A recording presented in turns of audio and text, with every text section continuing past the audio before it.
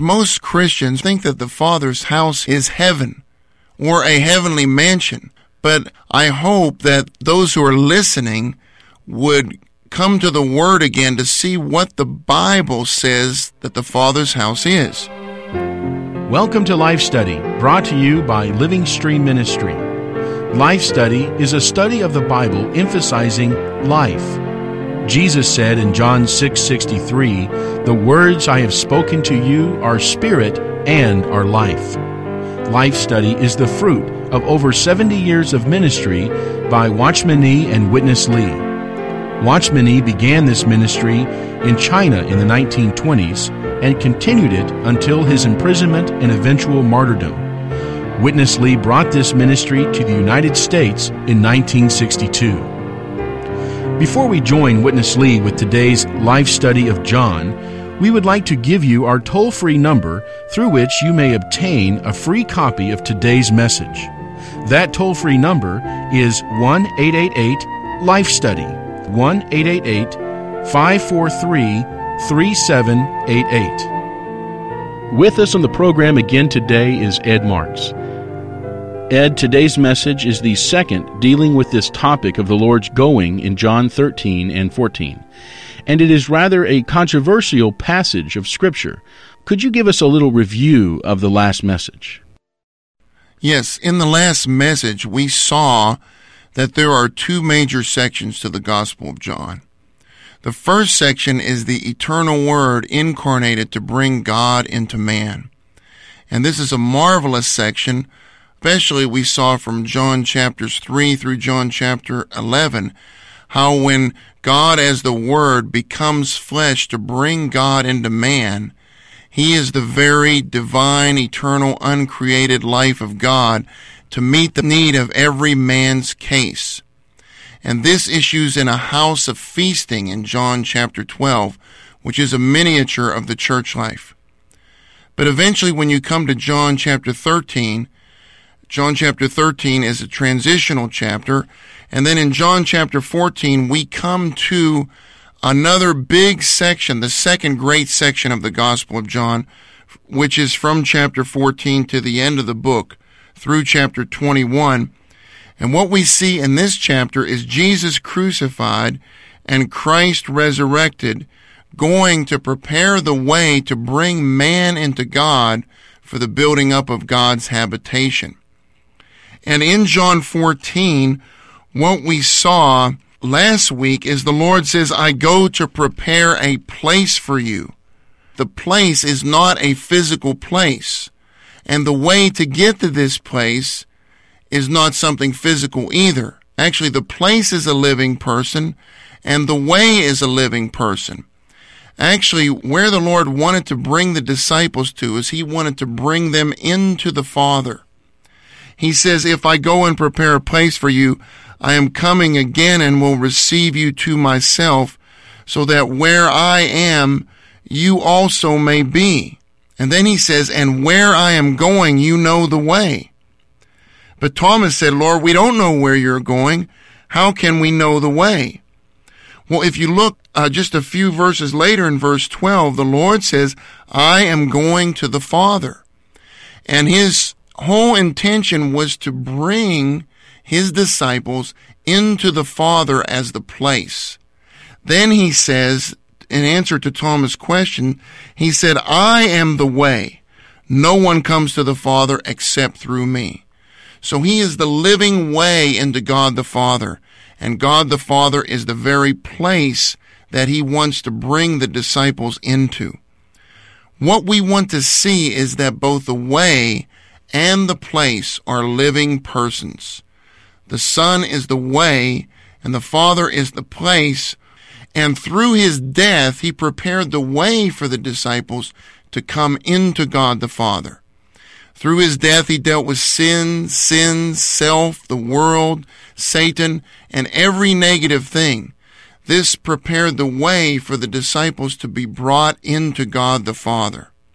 Then in His resurrection, we see in John 14, verse 20, the Lord said, "In the day of resurrection, you will know that I am in my Father, and you in me, and I in you."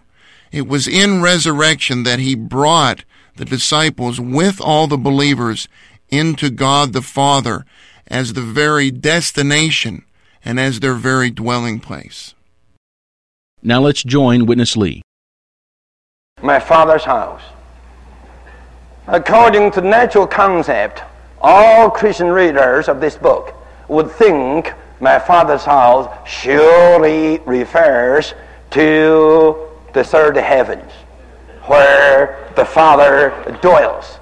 Well, this is the interpretation by the human natural concept. We all agree we shouldn't interpret the Bible according to the human natural concept. We must interpret the Bible according to the Bible and with the Bible. Now, in the same book, this term, my Father's house, is used twice. Here in chapter 14 and there in chapter 2. In chapter 2, my Father's house is the physical temple. Not something in the heavens, but something rather on this earth. And that physical temple was a type, a figure of Christ's body. Christ's body is the temple. Christ's body is the tabernacle, is the temple for God's dwelling place on this earth. Right? The interpretation of this phrase, my Father's house, is clearly shown in chapter 2. Okay, now we come to chapter 14. We have the same phrase, same term, my Father's house. You please tell me what is this. Is this the third heaven? No. Surely no. This is in one book, right? In one book, in chapter 2, you have the my Father's house, which is the body of Christ. Now in chapter 14, you have the same phrase, my Father's house, which is what? The third heaven? No. Surely no. Then what? The body of Christ. No doubt about this. No one can deny. Okay, now we got the proper interpretation of my Father's house. That is the body of Christ. And the body of Christ is the church. And in the epistles, this point of divine revelation has been fully developed in the epistles. In the epistles, we are told in details that the body of Christ is the church. And the church is the house of God. Ed, this section began with an area of dispute among many Christians. That is, the real meaning of the Father's house in John 14. The natural concept and the divine revelation once again don't match. Would you develop this matter for us a bit more?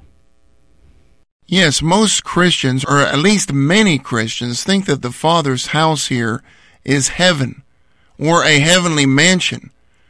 But I hope that those who are listening would come to the Word again to see what the Bible says that the Father's house is. In John 14, verse 2, the Lord says, in my Father's house are many abodes. Now, if we want to see what the Father's house is, firstly, we have to see where the Father's house is mentioned in John another time. Well, if we go back to chapter 2, verse 16, this verse shows us that the Father's house was the temple on earth, the physical temple at that time. When the Lord saw the money changers in the temple, he got very upset. He cleared them out of the temple, and he said, do not make my Father's house a house of merchandise. At that time, the physical temple was the Father's house. But later, at the end of chapter 2, he says, destroy this temple, and in 3 days I will raise it up. And then John tells us that he was referring to the temple of his physical body. This shows that there was a dispensational change taking place. At one time in the Old Testament, the Father's house was the temple in Jerusalem, the physical temple, where God dwelt. But now that God has become a man named Jesus, God dwells in Jesus. His physical body was the very temple of the triune God. So he said, destroy this temple, this physical body of mine, which is the temple of God, the Father's house, and in 3 days I'll raise it up. Well, through his death, his physical body was destroyed. In resurrection, his physical body became the mystical body of Christ. Now, according to the entire New Testament, the body of Christ is the Father's house.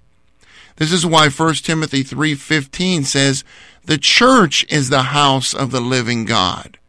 The house of the living God is not heaven or a heavenly mansion or some physical place. The house of the living God is the church as the body of Christ. Then in 1 Corinthians 3:16, Paul goes on to tell the believers, you are the temple of God. This means that collectively all the believers as the many members of Christ's body are the Father's house, his very temple. Peter tells us in 1 Peter 2:5 that all the believers are living stones in God's spiritual house. God the Father's spiritual house is composed of all the believers as the living stones. Hebrews 3:6 says that we are God's house. Ephesians 2:21 and 22 tells us that the believers are God's habitation, God's temple, built together into a dwelling place of God in spirit. So all of these scriptures throughout the entire New Testament show us that the Father's house is the church as the body of Christ. And the many members of the body of Christ are the constituents of the Father's house. Let's return to today's sharing from the Gospel of John. Now, let me check with you. Do you, or do any one of you believe that God in this universe has two buildings? One building of a mansion in the heavens, another building of a church on this earth? No. That is not logical. God has only one building. God is not satisfied with the third heavens. You may love the third heavens, but I tell you, God doesn't feel so satisfied with the heavens. You read Isaiah chapter 66, which says, I like to have a dwelling place in man, not the heavens near the earth. I like to have a dwelling place in man. I like to dwell in man. I like man. I love man. I don't love the heavens. I don't love the earth. I love man. I like man to be my habitation. I like to dwell in man. You better read Isaiah 66. So many Christians are dreaming too much about heaven. But God is desirous to come down. Well, so many Christian teachers, I don't know, they say what the Lord told us, that he was going to prepare us a heavenly mansion. But eventually, they all agree the heavenly mansion in John 14 will be the Jerusalem, the city with a foundation prepared by God in Hebrew 11. And will eventually be the New Jerusalem. My goodness. Listen to this. You know, the New Jerusalem will never stay in the heavens. As we read several times, the New Jerusalem will come down out of heaven. You desire to go to heaven, God is expecting to come down out of heaven. But anyhow, we all have to be clear, God has only one building in the whole universe. That is what? That is, in the Old Testament time, he was building his redeemed among the Israel, typified by the tabernacle and by the temple. In the Old Testament time, there was the tabernacle and there was the temple. The tabernacle and the temple both were a symbol of God's people being God's dwelling place on this earth. That was God's building in the Old Testament time, right? Then, in the New Testament time, the church is God's building. And the church, in the spiritual sense, is the continuation of the tabernacle and the temple. In the Old Testament, you had the tabernacle and the temple, but in the New Testament, we have the church. Amen. You are God's temple. Amen. Today, we are God's temple. And eventually what? Eventually, this building of the Old Testament saints and the New Testament saints will ultimately consummate in the New Jerusalem. Amen. And this is God's building. Well, Ed, in this section, Witness Lee presents us with a powerful presentation that God's purpose in building is not a mansion in the heavens. This is a pretty profound departure from the conventional understanding, isn't it? It is a departure, but what we have to depart from is the traditional unscriptural understanding of this passage. We want to come back to the word of the Scriptures to see what the Bible says about this passage. Firstly, we have to emphasize that God has only one building on this earth. In Matthew 16, the Lord says, who is the very God, he says, I will build my church. This is Matthew 16:18. I will build my church, and the gates of Hades will not prevail against it. What is the Lord building right now? He only has one building. He is building his church, and the church is the body of Christ. So the Lord is only doing one thing on this earth. He is building the church. It's ridiculous to think that God has two buildings on this earth. His building is a spiritual building, not a physical building.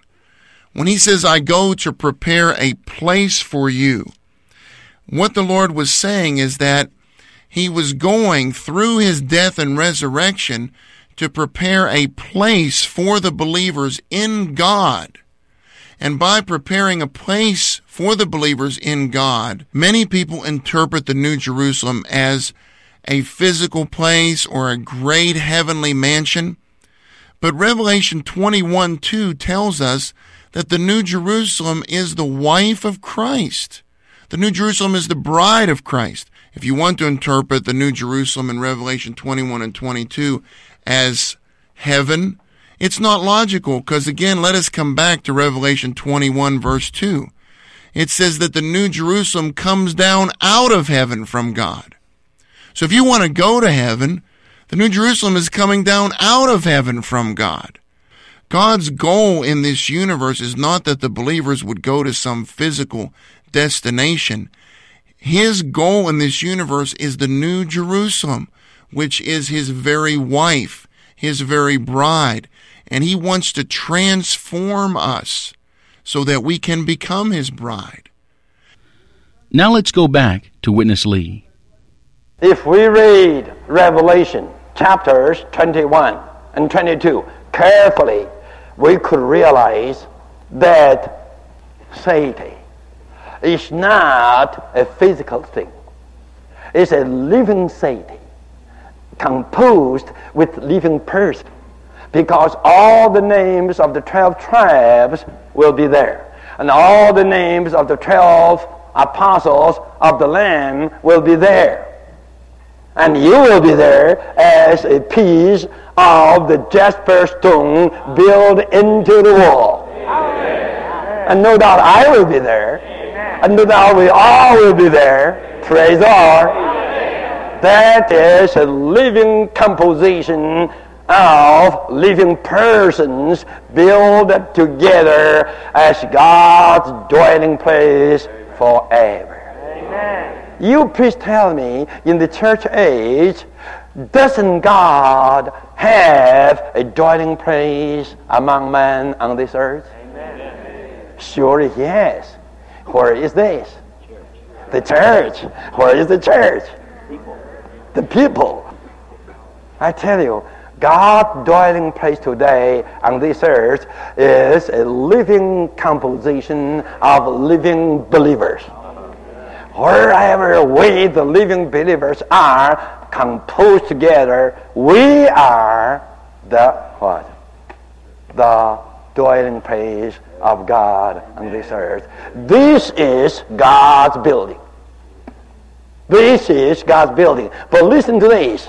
We all have to be clear. We could never be such living persons for the building of God's dwelling place among men on this earth unless we got blood washed and life regenerated. Unless we got redeemed, cleansed, washed by the redeeming blood and regenerated by the divine life, we could never be a living part of this living building. And this building is just the body of Christ, and all the abodes are the members of the body of Christ. Meaningful. You are a member. You have to realize you are an abode. And this is fully proved in verse 23, in the same chapter. The Lord said, I and the Father will come to my lover and make an abode with him. Amen. Jesus' lover is an abode. We all are abodes of this building. Hallelujah. Amen. I go through death and resurrection to bring men into God for the building of God's habitation. This is the building of the church mentioned in Matthew 16:18. The Lord said, I will build my church. In Matthew 16. Here in John 14, the Lord says, I go to prepare a place. Do you think these are two things separate one from another? Impossible. The Lord has only one work. It doesn't mean the Lord going to prepare a place in the heavens, and on the other hand, He is building a church on this earth. This is not logical. So you put these two portions of the word together, you can see to prepare a place is just to build a church. To build a church needs Him to go to prepare a place. And the result is in the building of the New Jerusalem. He's now building the church. I tell you, this building of the church equals to the building of the New Jerusalem. Ed, there is a lot that you may want to comment on in this last portion, but I would first like to ask about this word abode. In verse 2, this word is not often translated this way. Some translations use mansions here.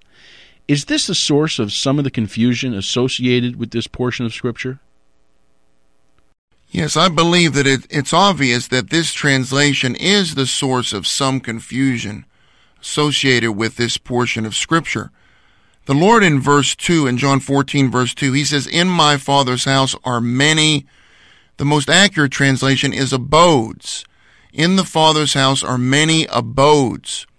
King James Version uses the word mansions, and this is an Old English word, which the best translation for our common understanding is abodes. The reason why we say this is the exact same Greek word is used in verse 23 in the singular, where the Lord says, if anyone loves me, he will keep my word, and my Father will love him, and we will come to him and make an abode with him. This shows us that the Lord's believers who love him, they are the abodes. They are the dwelling places. When we receive Christ into us, He comes into us as the very embodiment of the Father God. He says, I am in the Father, and the Father is in me. When we receive Christ as our Savior and our life, He and the Father come into us, and we become His abode. Not only do we become His abode, He becomes our abode. We are in Him, and He is in us. This is a mutual abode. So when the Lord says, in my Father's house are many abodes, this is what He means. In my Father's house are many dwelling places. Again, we want to emphasize that the Father's house is the church as the organic body of Christ. In the organic body of Christ, we are the many members of the organic body of Christ. And as the many members, we are the many abodes, the many dwelling places in the Father's house. This is absolutely wonderful that the triune God has made us His abode, and that we are the abodes in the Father's house, which is the church as the body of Christ. Again, we want to emphasize that the church as the body of Christ is the Father's house. And the Father's house is not a physical place, but it is an organism. It is the body of Christ. We are the members of the body of Christ, and as those members, we are the abodes of the triune God.